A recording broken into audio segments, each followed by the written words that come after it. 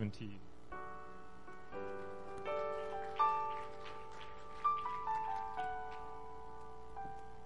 I can say with all honesty, I have no memory. You know, sometimes people say to me, Sister Bellette, do you remember when you said such and such? And I'll say no, and I don't. So it must be that the Lord says something and I'm not aware of it. Well, my last time here, and who knows whether I'll ever come again. So I want to leave you with something tonight. We've had a bit of a theme. I don't know if you've sort of noticed, but we have had a theme.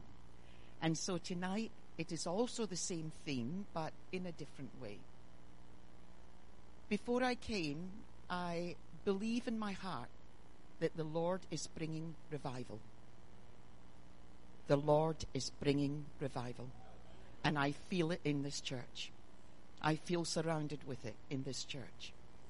But you see, before we can have revival, you have to be prepared. Because you see, when God begins to bring in these lost souls, if you yourself are lost, if you yourself don't know where you are with God, God can't use you for those who are crippled and sick. So you have to be sharp. You have to be exactly where God wants you to be. There is nowhere in God's kingdom for mediocre Christians. And that is what I want to talk about tonight. I want to talk about mediocre Christianity. I'm not talking about this church, please believe me. I'm talking about Christians everywhere. But it applies to all of us. There is a proverb, 4:18. And it says, the path of the just is as a shining light that shineth more and more unto the perfect day. What a beautiful scripture. Have you ever wondered about it? I read it in a number of different translations. One of them said, the path of the righteous is like the light of the dawn approaching, and that it shines ever more brightly until the day is full. Another one says, the path of the righteous is like the light of the dawn, going on and brightening unto a more radiant day. The psalmist is speaking about a child of God. The sun comes up. Then, as he travels along the path of his life, the light grows brighter and brighter, and it should become like the appearing of the dawn, whose light glows ever brighter until it reaches the perfect day. How beautiful is that? He's talking about our lives. He's talking about our lives. During the prayer session at the General Conference, I stated my belief was that we can all pray differently. We all have different ways of praying. But I also believe that each of us grows in a different way. We progress differently. We're all at different levels of where we are with the Lord. And after all, if all Christians developed the same rate and reached the same state, why did Jesus Christ say that there were three distinctions in the Christian life? Mark 4:20 tells us, and these are they which are sown on good ground, such as hear the word, and receive it, and bring forth fruit, some 30-fold, some 60, and some 100. There's going to be three different types of Christians in that good soil. And they're going to bring forth different harvests, different quantities of fruit. Some 30, some 60, some 100. Now, that is making a distinction among us. Some, he said, will bring forth 30, 60, and some 100. He also said that some will rule over many cities and some over a few cities. I believe he was indicating that there would be some higher positions than others in the kingdom of God. Now, we don't want to really think about that. We would like to think we're all equal. That's what the communists want. But we're not all equal.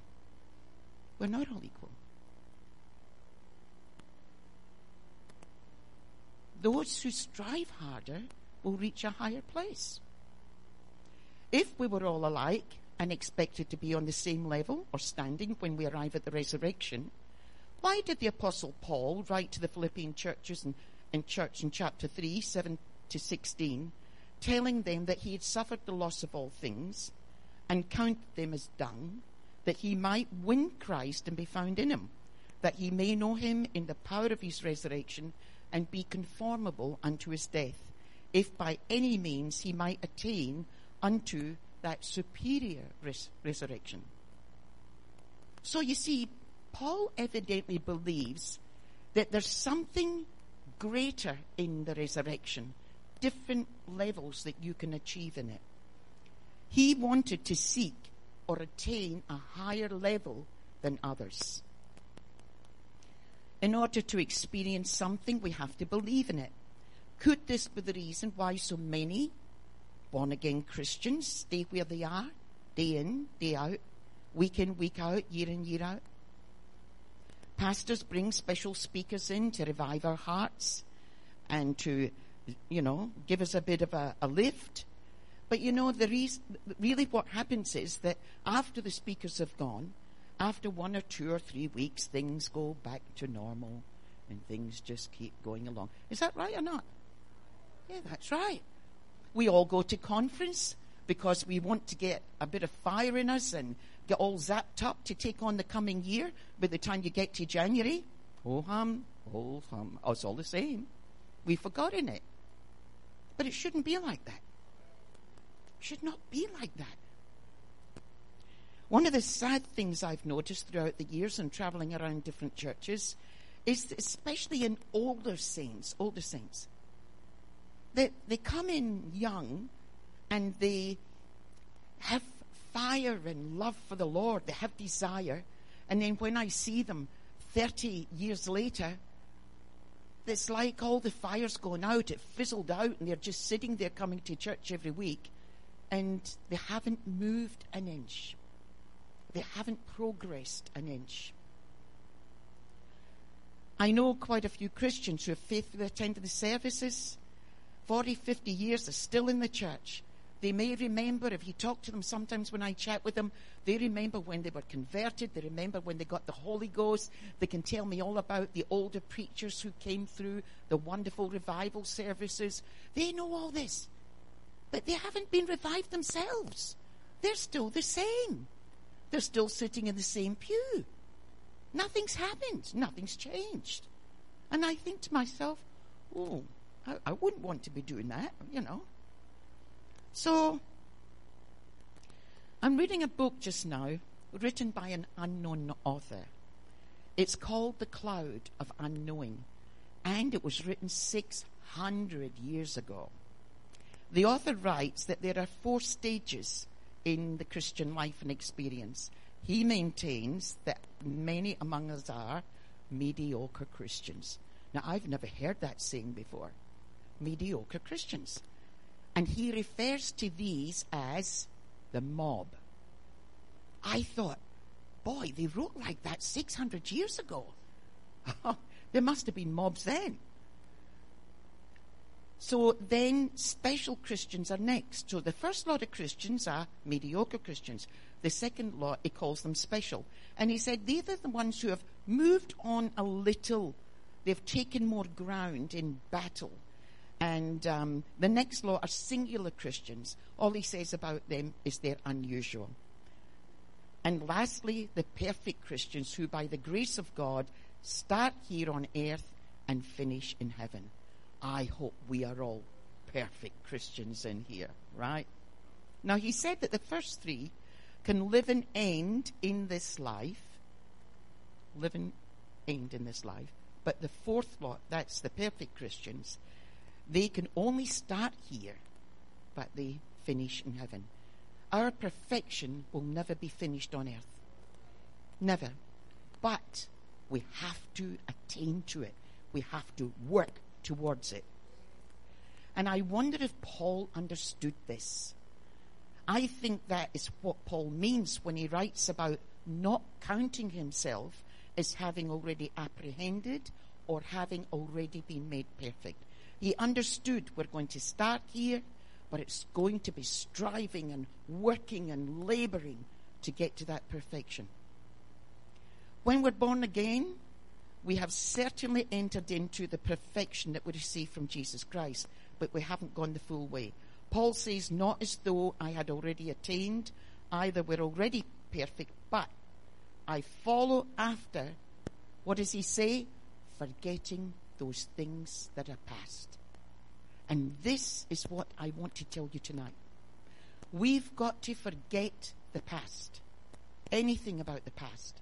We have to focus our eyes on Jesus, and we have to now start to live for him. Those of us who have failed the Lord in some ways, we must forget about it. Forget what's behind. Pick up where you are right now and get up that mountain. Press up that mountain. You've got to gain more ground. Jesus is not interested in what you did in the past.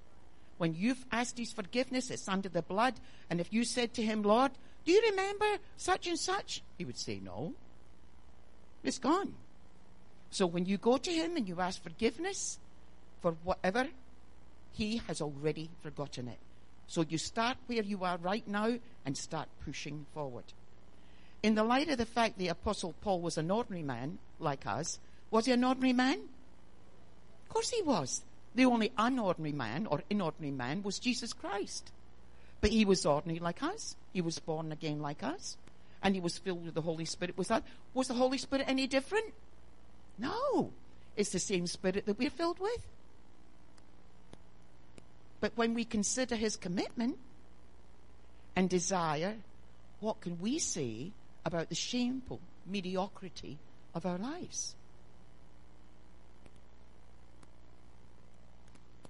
What of their life and experience, everyone that's out there? What are their reasons for not moving forward in the plan of God? What's our reasons for not moving forward in the plan of God? Let's have a look at that word mediocre. It means just plain ordinary, common rank, common quality in quality, common in ability. A common Christian is one who is of ordinary quality and ability. He's not distinguished by superiority of any kind. He's begun, yes, he's begun. He does believe, yes, he believes. He may still carry his Bible, but he isn't distinguished for spiritual attainment in any way. And I'll let you ponder whether this describes your spirituality in Christianity. You can all have a little think about that. Mediocre, average, ordinary, unexceptional, run-of-the-mill, second-rate, commonplace, middle of the road. These are all synonyms of the word mediocre. And I have to tell you, I hate the word. I hate it. And I would hate for it ever to be applied to me. I don't know about you, but I wouldn't ever like to be mediocre. Now, here's an interesting thing about the word itself. It comes from two Latin words that literally mean halfway to the peak or halfway up the mountain. That means for any Christian who's mediocre, they're halfway to where they're going to go. And that is where they stop. When I think about it, it reminds me of Israel on the way to the promised land. They got as far as Kadesh Barnea and they stopped right where they were. They didn't go any further. Mediocre Christians are halfway up the mountain. They're between the valley and the peak. Some of them have actually settled down, and the tragedy is that when they started their climb, they said, I'm going to push to the top. I'm going to give God my best. So their best must be mediocre. Who wants to be mediocre? No hands? No mediocre Christians in here? Well, praise God, I'm glad. Because when I come to visit you again, I'll be expecting to see tongues of fire sitting on your head.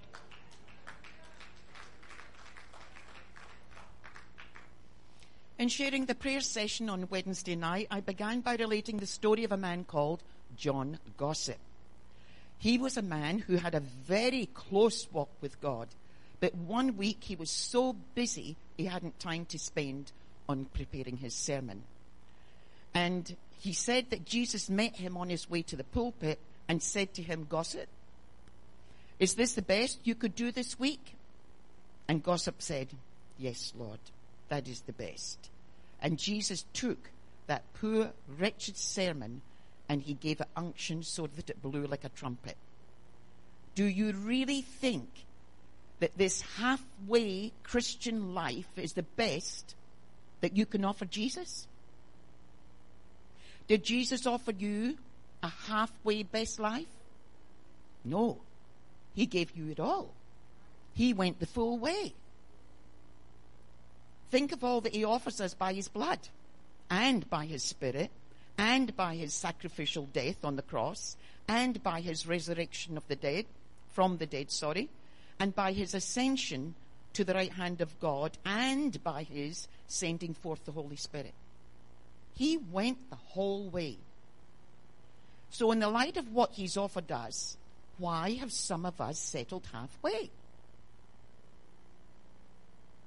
Why are there so many mediocre Christians? Why settle for little pleasures, little joys that tickle and charm? Now, you might not have realized it. I'm talking about what I spoke about this morning. We have settled for less.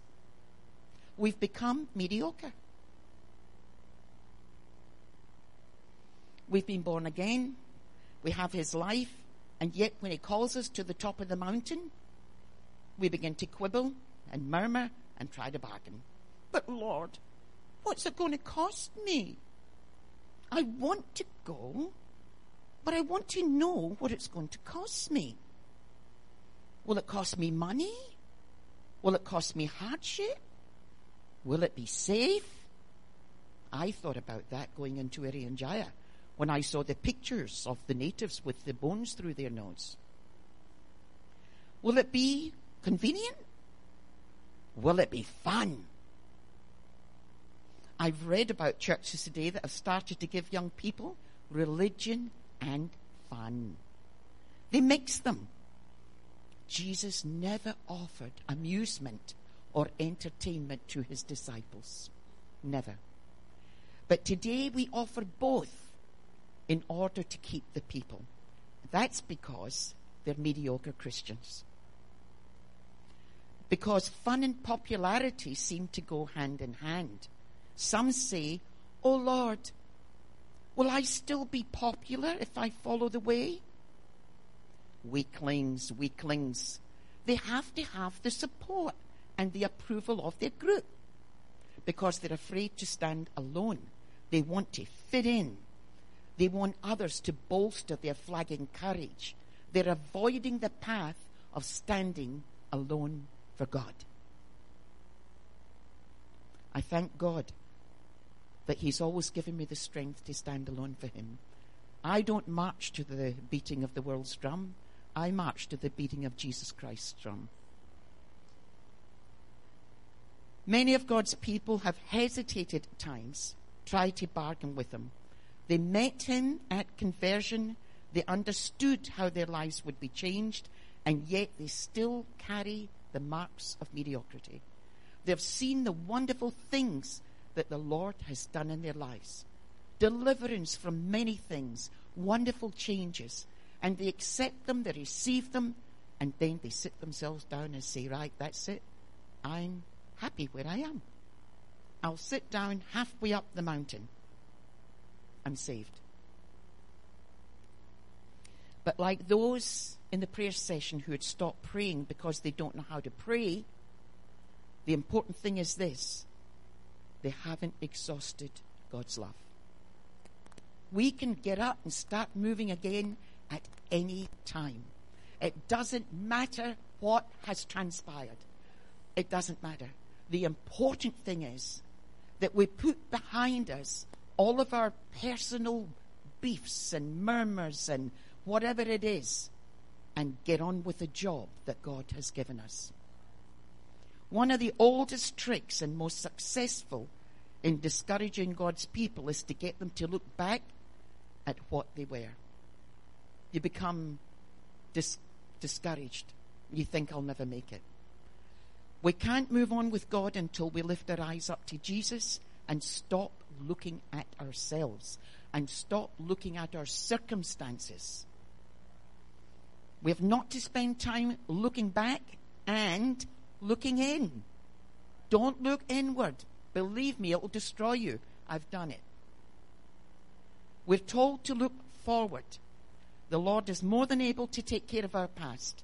And when we come to him and confess where we are, he pardons us instantly, forgives us completely, and his blood makes us worthy.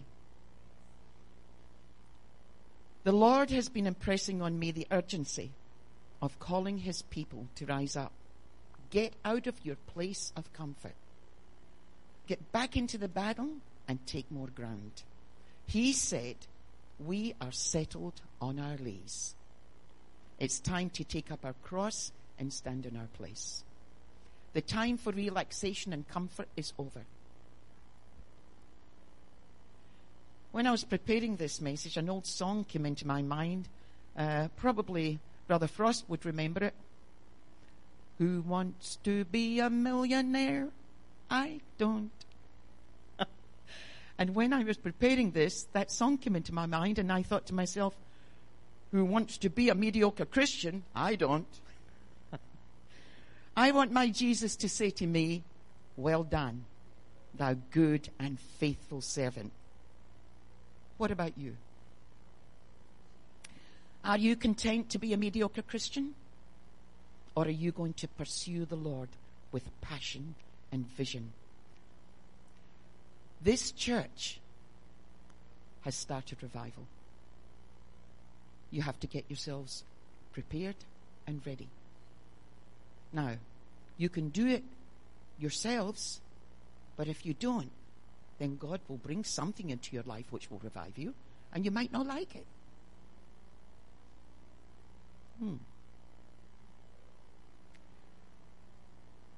The Lord will help you if your desire is there to start again, to give him your best, to remove from your lives anything and everything that is going to hinder the climb up that mountain. You are on a journey. You're halfway just now, and whatever you do, you don't look back. You keep climbing up. Don't stop where you are. Musicians, please. A short message tonight. I could have made it a lot harder, but I didn't. I felt a bit sorry for you. I'm leaving tomorrow morning. I don't know if I'll ever come back again, but I'm waiting to hear, anxious to hear of great revival in Northside Pentecostal Church. I believe that every one of you can add one more person to this church. There are people out there who are desperate lives. No one to help them because we are comfortable where we are. We are comfortable. When you read the Gospels, Jesus didn't seem to rest very much. He was always on the move. He was always going where there were crowds of people. I went into the markets last Friday night with Sister Gina and Stephanie and Sister Kathy. And I looked at a woman. I think it was a woman. I'm not sure it was a woman or a man. But they were on a little podium outside David Jones, in between David Jones and Meyer. And they were shouting, and crowds of people crowded round about watching. And it seemed to me that what they were shouting and speaking about was absolute dribble. Why don't we have our people there every Friday night? Why aren't we out there getting crowds and telling them that Jesus Christ is the answer to every problem that they've got? Why are we comfortable in our homes and in our work? Who's going to go Who's going to go into those places, into the malls and into the marketplaces? Or are you sitting waiting for someone else to do it? It's not going to happen. You're the ones that the Lord filled with the Holy Spirit. You're the ones that He's given the power. You're the ones who are fed bread every week. You have the scriptures, you have the word, you have the Spirit. There's nothing else He can give you. If you don't use what He's giving you, you'll stand one day and you'll answer, why not? I'm too old now, but I still do what I can do. But I'm looking at the younger people here, those who are still strong. Rise up, and take the word of God out into the community and speak to people. Get up off your knees. Don't settle yourselves where you are, because you'll die where you are. The altar is open if you want to.